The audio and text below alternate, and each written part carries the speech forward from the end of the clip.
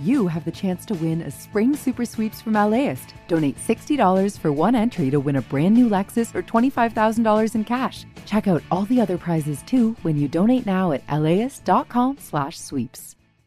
I'm Tracy Thomas, host of One for the Books, a live literary event series from LAist. We are back with guests, author Amanda Montell and actor Bella Lavelle. You can find us on May 15th at the Crawford Family Forum. Tickets at LAist.com/events.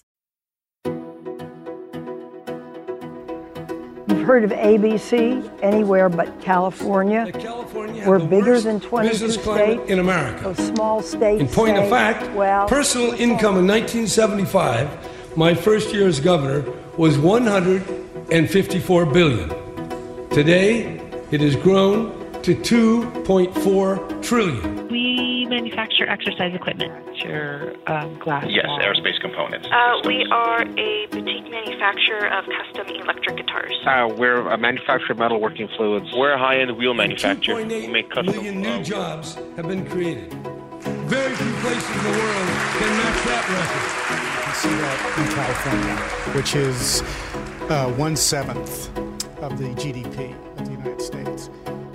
California's the 5th largest economy in the world. And LA? It's more than a quarter of California's overall economy. When the big one hits, what's going to happen to you? If you live in Kentucky, are you going to show up at a movie theater and there'll be no new movies? If you're a millennial in Brooklyn, will there be a massive avocado shortage just ruining your brunch?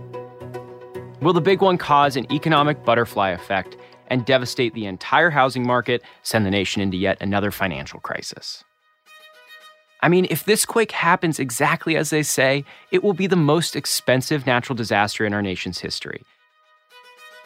Currently, Katrina holds the title, coming in at $160 billion. The big one is going to be approximately $200 billion. When we started reporting this episode, we had a pretty specific thesis. That when LA gets hit, the rest of the world will suffer, right? Turns out, we were a little full of ourselves. Natural disasters aren't sustained. They're large, they're certainly rapid, they're a shock to the system, but they go away. That's one of the many economists we spoke with. His name's Chris Thornburg, and he works at a think tank. And while the results of a natural disaster can be, from a humanitarian perspective, tragic, I mean, deaths, loss of lives, loss of housing, the broader economic conditions bounce back remarkably fast. So yes, LAX will shut down for maybe 3 days. The ports will close, but they should be back open in less than 2 months. But the economists we spoke with agreed that LA is resilient, that we will recover, and it probably won't even take that long.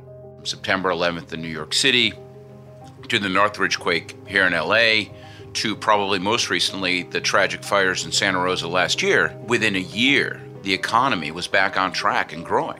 I've never seen a recession created by a natural disaster. Could it really be that simple? I'm Jacob Margolis, and this is The Big One, Episode 5, The Economy.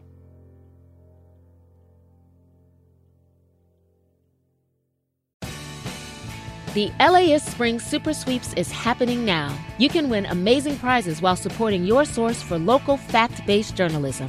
One lucky grand prize winner will get to choose a brand new Lexus or $25,000 in cash. Other prizes include an electric bike from Juice Bikes and $1,000 gas gift cards. Your donation of $60 gets you one entry to win, and the more you give, the more entries you get. Donate now at LAist.com/sweeps. LAist has a new live event series with the James Beard Foundation. We Are Where We Eat will go behind the scenes of some of your favorite LA restaurants to find out how and why they do what they do. I'm Austin Cross. Join me for the first event where we'll explore how restaurants help make a neighborhood, and we'll all have something delicious to eat afterwards. It's May 22nd at the Crawford. Get your tickets now at LAist.com/events. LA wasn't always California's biggest and most influential city. It used to be San Francisco. At the turn of the 20th century, San Francisco had way more people, way more business, way more influence than LA. Then in 1906, a 7.9 magnitude earthquake hit. It's a big one. Fires broke out. By the end of it, nearly 500 city blocks were destroyed. More than 3,000 people died. The headlines in the days after, terrifying. Big business buildings already consumed by fire and dynamite. 30,000 smaller structures swept out. The remainder are doomed. Annihilated residents burning. Dead in street. Panic-stricken people flee. Death and destruction have been the fate of San Francisco. Refugees go to Oakland. Orphans driven from their shelter. San Francisco is obliterated.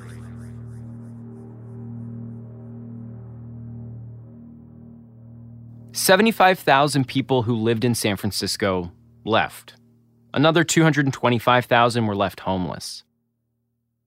There's this one account I read that says 16 enlisted men and 2 officers from the USS Chicago supervised the rescue of 20,000 refugees fleeing the Great Fire.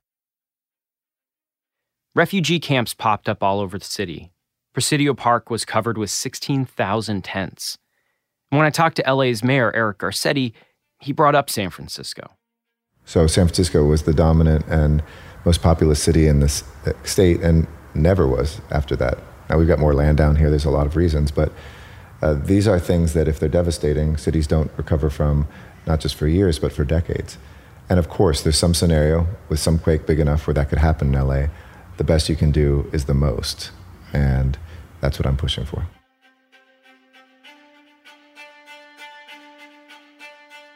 In the year after the quake and the Great Fire, the trajectory of San Francisco changed.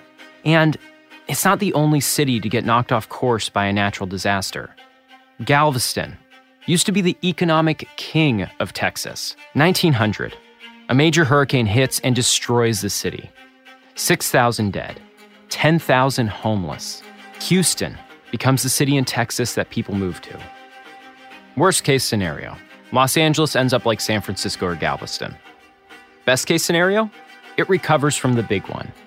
And maybe we even end up like Chicago after the 1871 fire. Shinier and better than before. But even in the best case scenario, LA will never be the same. And it won't be easy.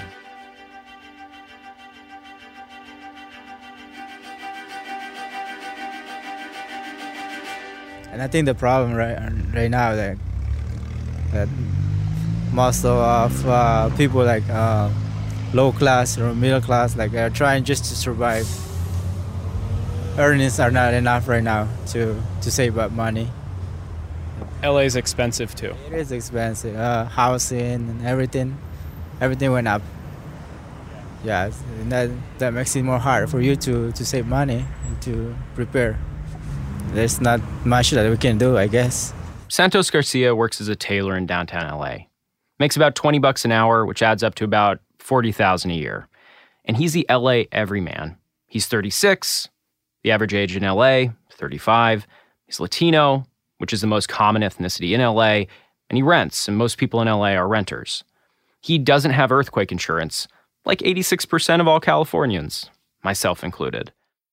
And the truth is, if Santos loses his job because of the quake, or say, can't get to work for a while because of blocked roads or something, it'll be really, really hard for him to get by. If I'm not working after a month, yeah, we'll probably go homeless. Or, I mean... Just like your landlord will kick you out like that? Yeah, if I don't pay rent, I mean, they will kick me out. So, yeah, it's gonna be tough, and I don't want to think about it. So yeah, we're just hoping when that thing happens, I mean, that we can go back to normal as quick as possible.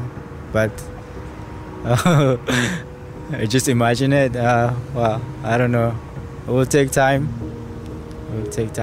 There's this idea that after the big one, it'll take time to get back to normal, but that we will get there. Here's what you need to understand. Back to normal for a person is different than back to normal for the economy.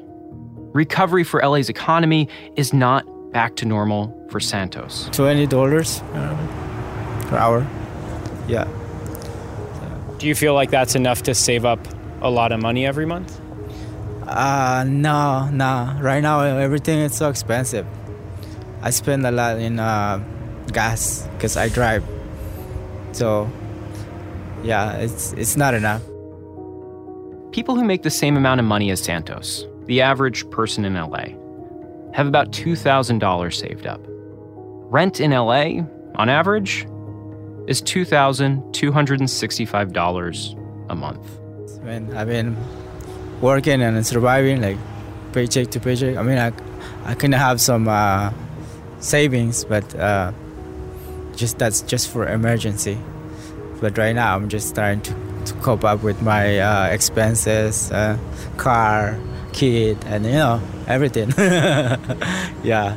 So nowadays it's kind of hard for you to put aside some money, extra money, unless you're really doing good or getting paid pretty good. When experts look at the economy after a disaster, it's macro. Unemployment, gross domestic product. Did roads reopen?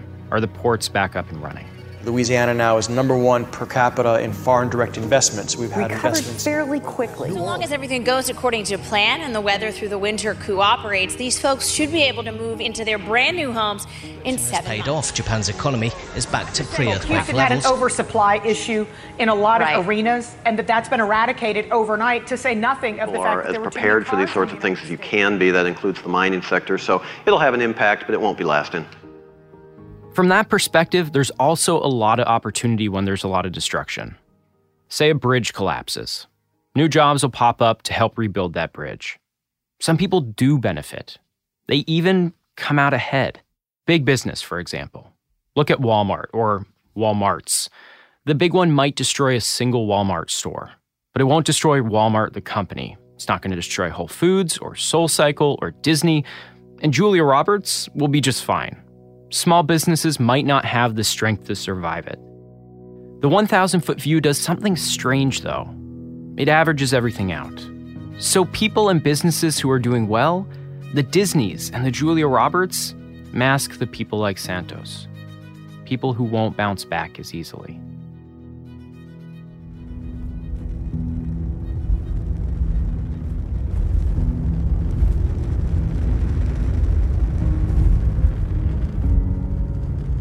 On paper, Renee Bick should have been fine.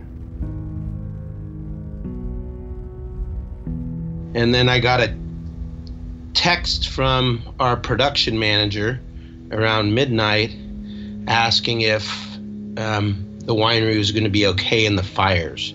That was kind of my first inkling that something was going on. In 2017, the Tubbs fire burned through the city of Santa Rosa. It lasted for weeks. It hit late at night. Renee was just about to go to sleep. Eventually, about 12:30, between 12:30 and 1, we got a picture that someone posted on Facebook with huge flames behind our entrance sign to the property. The entrance sign to Paradise Ridge Winery. His parents bought the property back in the late 70s when he was just a kid. Now he and some other family members own and run it. It's a beautiful property, spans acres, vineyards, a tasting room, an events hall, 11 buildings in total. They've got this one big statue that spells out love. I mean, I could see from our driveway, I could see the glow, and then I could see the fires, and then I could see houses burning, and it was definitely heading our way. He and his family evacuate. They have to. The fires rage. When he's finally allowed back in, he finds his home still standing. But the family business burned. We had a group text going with our managers. We were in contact with our family. Our family gathered, and I want to say within a week after the fires, we had a gathering of all of our employees at my father's house. And kind of, it was very emotional. A lot of people knew people who lost homes. We had people who lost homes. The good news, or so he thought, was that he'd prepared. He had a blanket insurance policy. We were immediately in contact with our insurance company. I mean, like literally on that Monday morning, like they immediately paid out our building losses because all the buildings were destroyed, and it was obvious that we were going to max it out because we weren't even half insured on the building. So certain parts of our insurance policy worked, but the biggest downfall is that we're basically $7 or $8 or $10 million underinsured on our buildings. The broker they relied on for expertise didn't envision what happened. The loss of all the commercial buildings in one fell swoop. And that's what we're trying to recoup, because it's created a lot of financial strain on the family, emotional strain on the family. Tubbs was massive. It was one of 3 monster fires burning through the state at the same time. By the time it was over, it had wiped out more than 5,000 homes in Sonoma County alone. It's been very difficult for a lot of people around here who basically lost everything and are trying to rebuild. You know, my friends who lost homes, many friends who lost homes, like my daughter's elementary school, like 25% of all the families lost their homes, and 40% of all the students in her class lost their home. Rene used to have 50 employees. Now, he has 6. But in just 1 year, economists say Santa Rosa's recovered. The fact that the winery is back open, it's working on making itself whole again, trying to find the $10 million to get back to normal, is taken as a sign of recovery. And Rene will likely recover. In fact, research shows that people like him, affluent, educated white Americans, come out of disasters ultimately better off than before the disaster strikes. It's not just that natural disasters are revealing inequality, but they're actually making a key component to exacerbating it. Junia Howell is a sociologist who studies wealth inequality. She did a study recently, looking at where people lived, their families, education, health, race, 13 years of data. She wanted to see how people fare after natural disasters. Everything from hurricanes to floods to fires. She and her colleagues saw some things you might expect. That homeowners have it easier after a disaster than renters. And that if you're college educated, you'll have an easier time than someone without a college degree. They actually gain wealth the more natural hazards that they experience, while their less educated counterparts, individuals with less than a 10th grade education, for example, lose wealth. Junia and her colleagues found a correlation between race and what kind of recovery you make. Here's what they looked at. So you start in this time period in 1999 with the same amount of wealth. You live in a really similar neighborhood. You have the same amount of education, same marital status, you're married or not married, whatever. You have kids.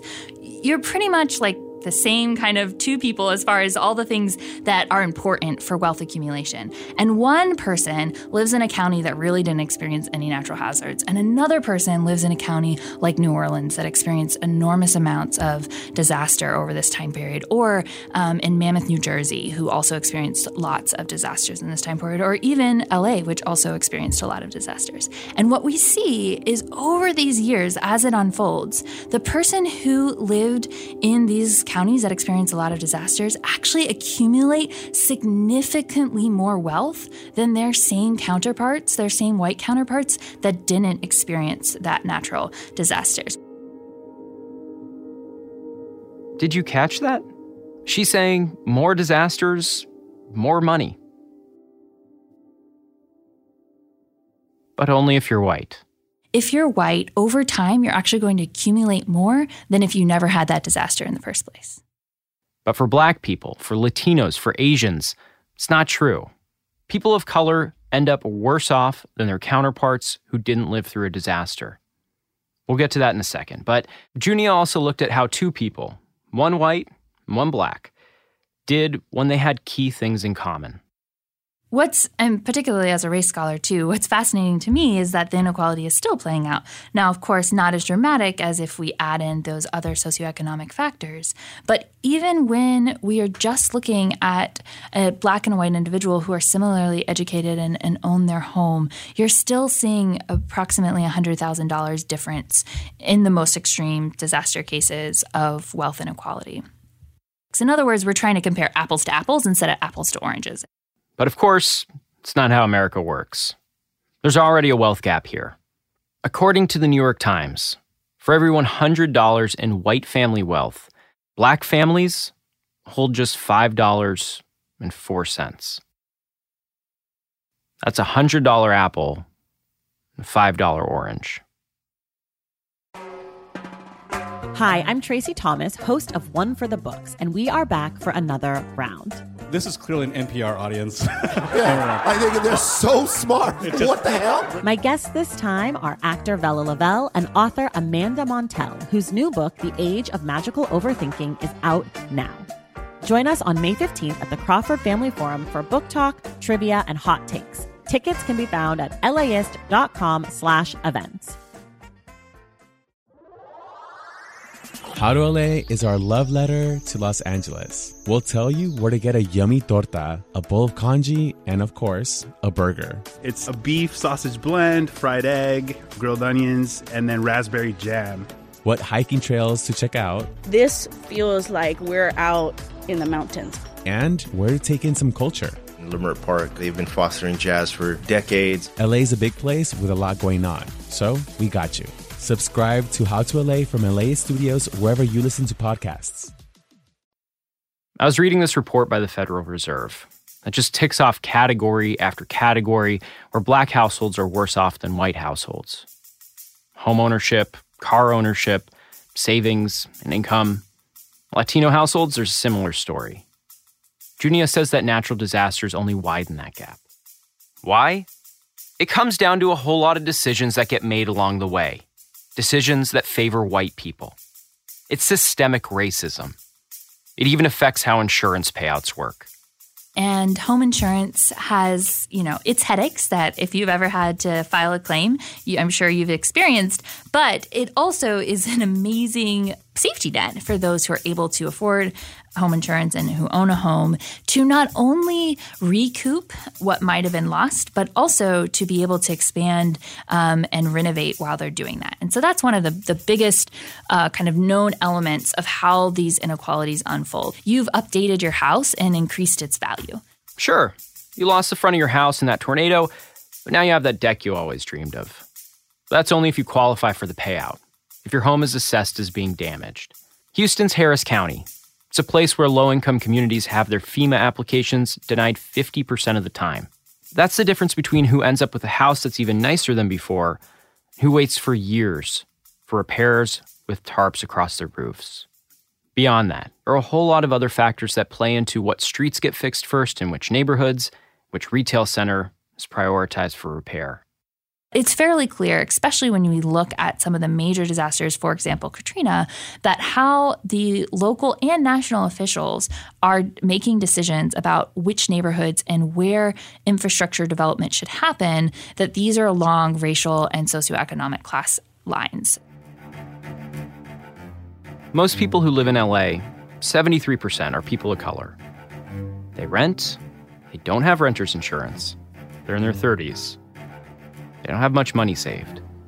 Less than half of the people in LA County have a bachelor's degree. The things that give you a leg up in recovery, most residents of LA don't have. The quake is indiscriminate, but the process of recovery is not. Berkeley, California, April 25th, 1906. 7 days after the earthquake. Dear Mr. Mead, we have all been so busy since the earthquake shock of last Wednesday morning with outside duties that we are just now beginning to resume our regular work. San Francisco is beginning to rise again out of its ashes. There's no lack of confidence. The courage of the people is simply remarkable. The thousands who lost about all they possessed are wonderfully cheery, and one seldom hears any whining. The genuine Western spirit is rampart everywhere, and the people of San Francisco seem determined to begin at once to build a new San Francisco, which will far surpass the old in every essential feature. I never was so proud of Californians as I am today.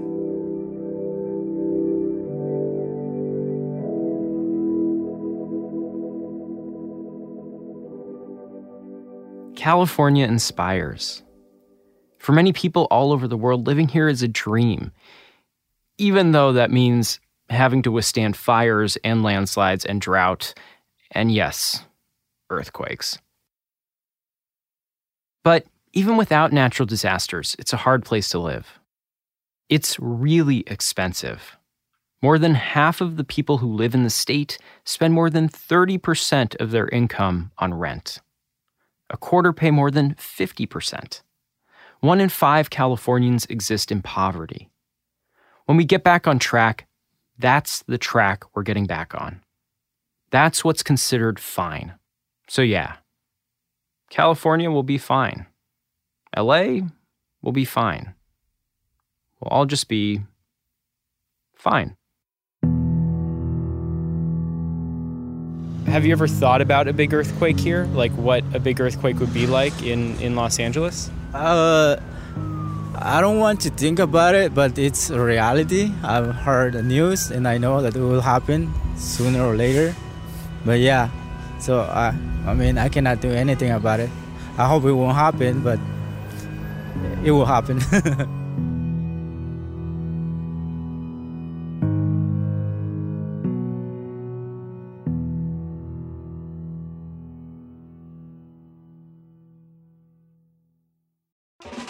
Start your Saturday with something that will grow your kiddos' brains and get their creative juices flowing. Join us at LAist for a morning of multilingual story times, interactive performances, art making, and lots of kid fun. Bring the whole fam and join us for a super fun Saturday at LAist in Pasadena on June 1st. Tickets at laist.com/events. See you there. 274 newly built units have sat empty for more than 60 days. I'm Nick Gerda. In my news stories on homelessness, I follow the money, hold officials accountable, and tell you which policies are working, which are not, and how that affects people here in Southern California.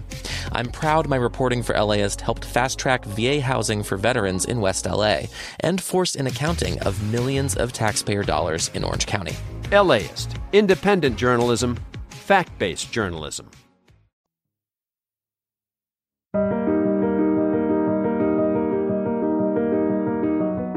To find out how you can be more than fine, stick around for tips with Misha Youssef after the credits. Misha Youssef is our lead producer. Arwen Nix is our executive producer. Arwen and Misha also did our sound design for this episode. Mary Knopf is our assistant producer. Megan Garvey's our editor. Our music's by Andy Clausen. Our engineers are Sean Corey Campbell and Valentino Rivera. Website and design from Stephanie Kraft and Dana Amahir. Illustrations and animations by Dan Carino. This episode was reported by Misha Youssef and Mary Knopf, with help from me, Jacob Margolis. It was written by Misha Youssef, Mary Knopf, and Arwen Nix. We got production reporting help for the big one from David Rodriguez. Marketing by Alex Laughlin. Thanks to James Kim for saying, "Hey girl," whenever we pass him on the stairs. Can you do it like, "Hey girl"? No, I can't. Not as a straight white dude, no. I'm your host, Jacob Margolis. You can find most of us on Twitter, and I hope that you will.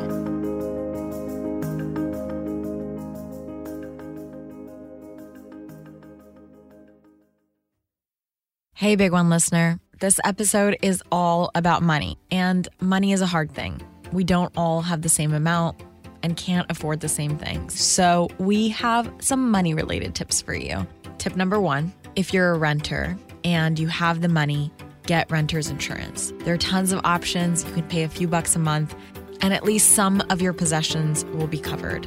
Tip number 2, if you're a homeowner, make sure you have earthquake and fire insurance. They are 2 different things and are often not included in your blanket home insurance policy. So review those documents carefully, do your Googling, talk to someone, and while you're at it, make sure your deductible is something you can reasonably pay or have saved up.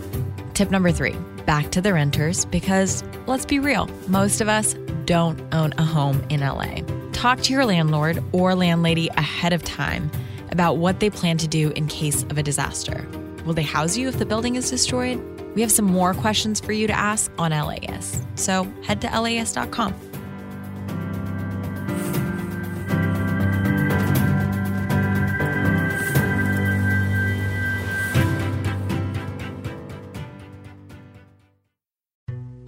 As a farmer's son from a desert region in California, J.B. Hamby thinks a lot about water. I spent a lot of time digging up history, particularly about water, which is the origins of the Imperial Valley. How this 28-year-old became the youngest lead negotiator on the Colorado River ever. And how he could shape the most consequential negotiations to date. Listen to Imperfect Paradise, the Gen Z Water Dealmaker, wherever you get podcasts.